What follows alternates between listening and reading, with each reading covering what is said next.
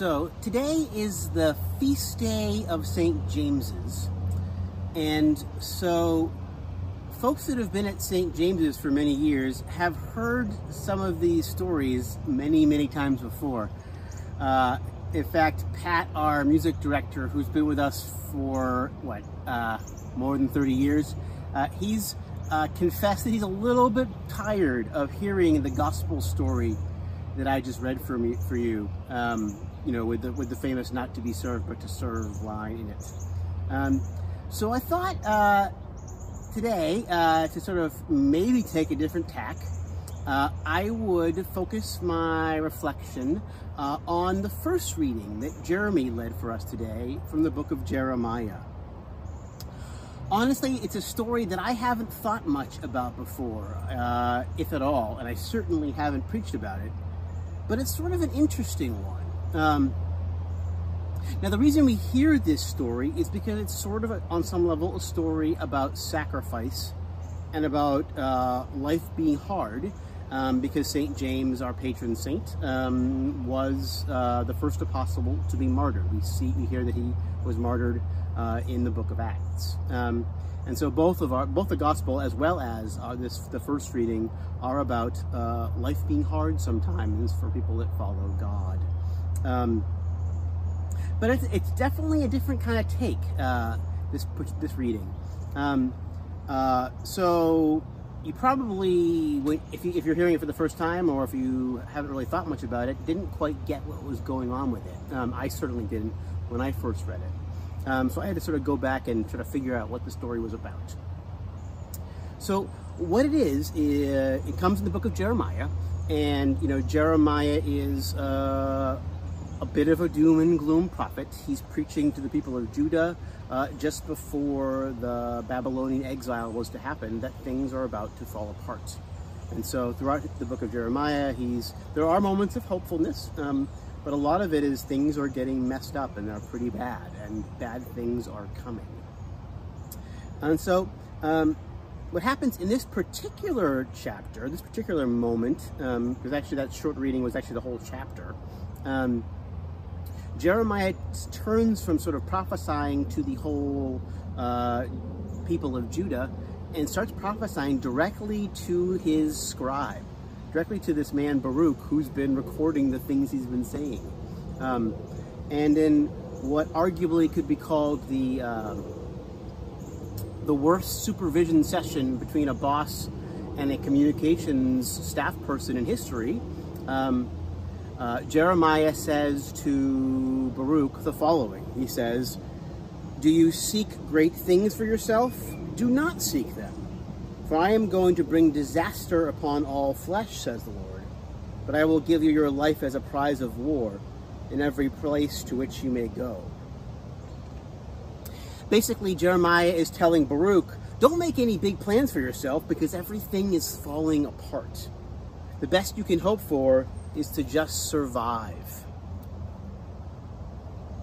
Now, it's not exactly the most cheery moment of hope and expectation in the Bible, and yet I think it's worthwhile to name that this is one of the voices that gets shared in the scriptures. It's certainly not the only one. There certainly are other places where there is more optimism and more joy and more sense of God's goodness. For us Christians, of course, the sort of chief biblical story from which we can draw hope is the resurrection of Jesus, that out of death, God can always bring new life. Out of times of darkness and pain, God can always bring something new that is good. But it's also worth not ignoring the voice of Jeremiah, who says that sometimes in this world, it's just plain hard. His message, at least on face value, isn't too terribly positive and rah-rah, but this is also a voice found in our biblical canon. The scriptures don't say just one thing. Just like our human experience, the scriptures are complicated and complex and even sometimes contradictory. Hope and hardship. God making things right and God letting hard things happen. Joy and lamentation. It's all there. The Bible's just as messy as our lives are. But as I sat with this Jeremiah Baruch story, a few things occurred to me that maybe at least I had missed when I first read it.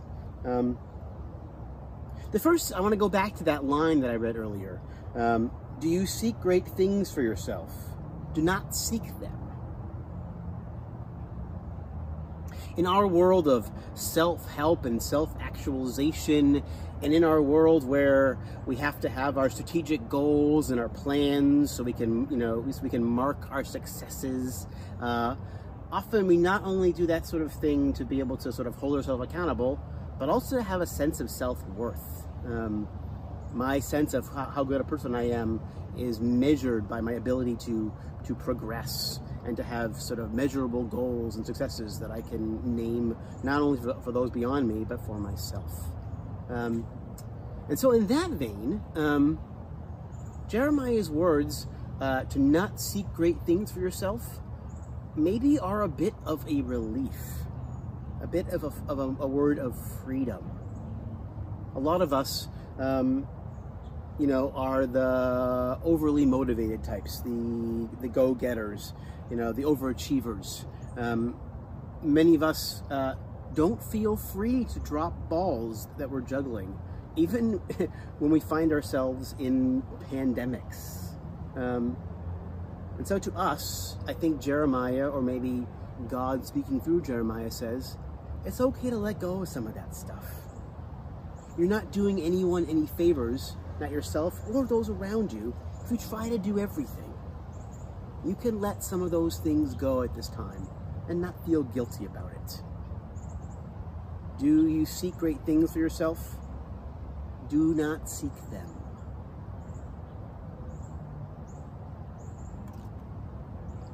Another thing occurred to me this week, and this is maybe more silly than helpful, but I'll share it. So, on face value, at least to me anyways, the idea that God's promise to Baruch is just to survive, it struck me as kind of underwhelming. God, if the best you offer me is survival, that's not all that great. But maybe I'm shortchanging what survival is a little bit. The story that came to me here, and this is where it gets a little silly, I guess, is I'm flashback to my senior year of college. I was writing a thesis so I was in my dorm room a lot of the time, and unsurprisingly, the walls were paper thin.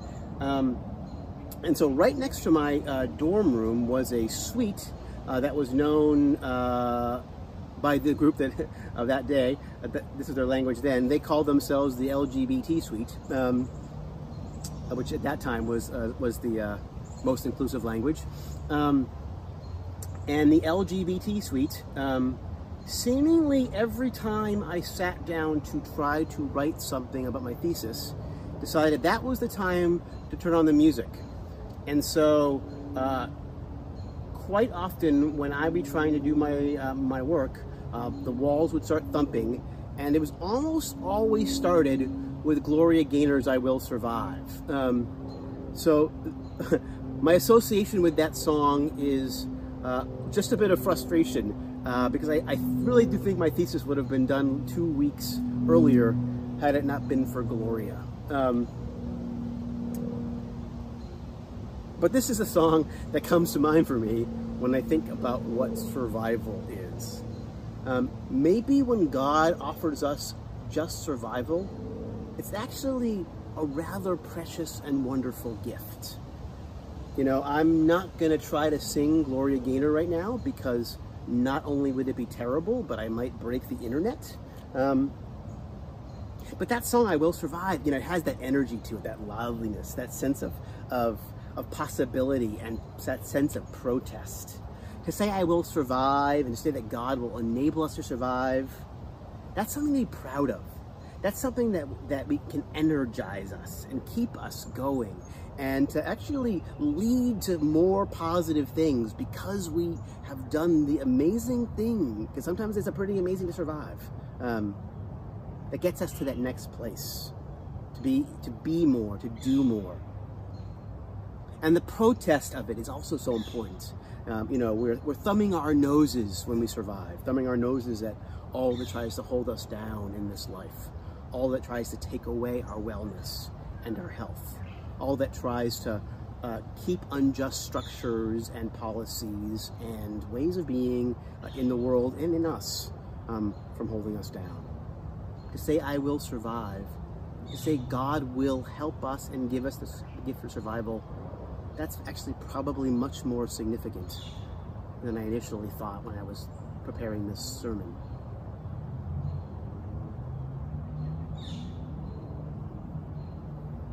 One more thing. So a few hundred years after the time of Jeremiah and Baruch, the Jewish people came to yet another time of oppression at the hands of an empire. This time it was the Seleucids. And so at that time, as people were being killed, I think it wasn't so much exile as repression and execution. The Jewish people wrote a book to give them hope, and they called it Baruch. What they did is they sort of imagined what Baruch would have learned in exile when he gave up the great things that he had to give up, and what he found. And so they wrote this book coming from the voice of Baruch about hope in a time of challenge. And so it's a really neat scripture text that some Christian traditions, not all, consider part of the Bible. It's a deuterocanonical book. But we often will hear it at Christmas time. It sort of slides its way into the Christmas message of Christians because of its language of God bringing something hopeful in a time that is hard and dark. So I'm going to wrap up just reading some of the words from this deuterocanonical book of Baruch that in our time of exile, in this time we're in now, when we are maybe not exiled from our homes, but we're exiled from our community, we're exiled from much of our family that we can't see, we're exiled from doing the things that give our lives meaning. For this, I want to offer these words of Baruch, of what good people in exile can expect.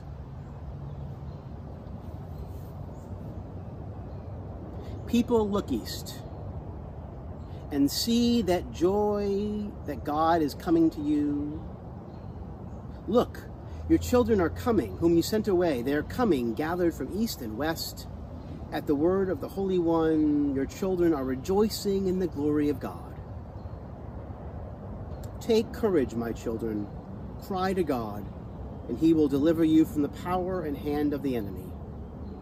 For I have put my hope in the everlasting to save you, and joy has come to me from the Holy One, because of the mercy that will soon come to you from your everlasting Savior. For I sent you out with sorrow and weeping, but God will give you back to me with joy and gladness forever. For I sent you out with sorrow and weeping, but God will give you back to me with joy and gladness forever.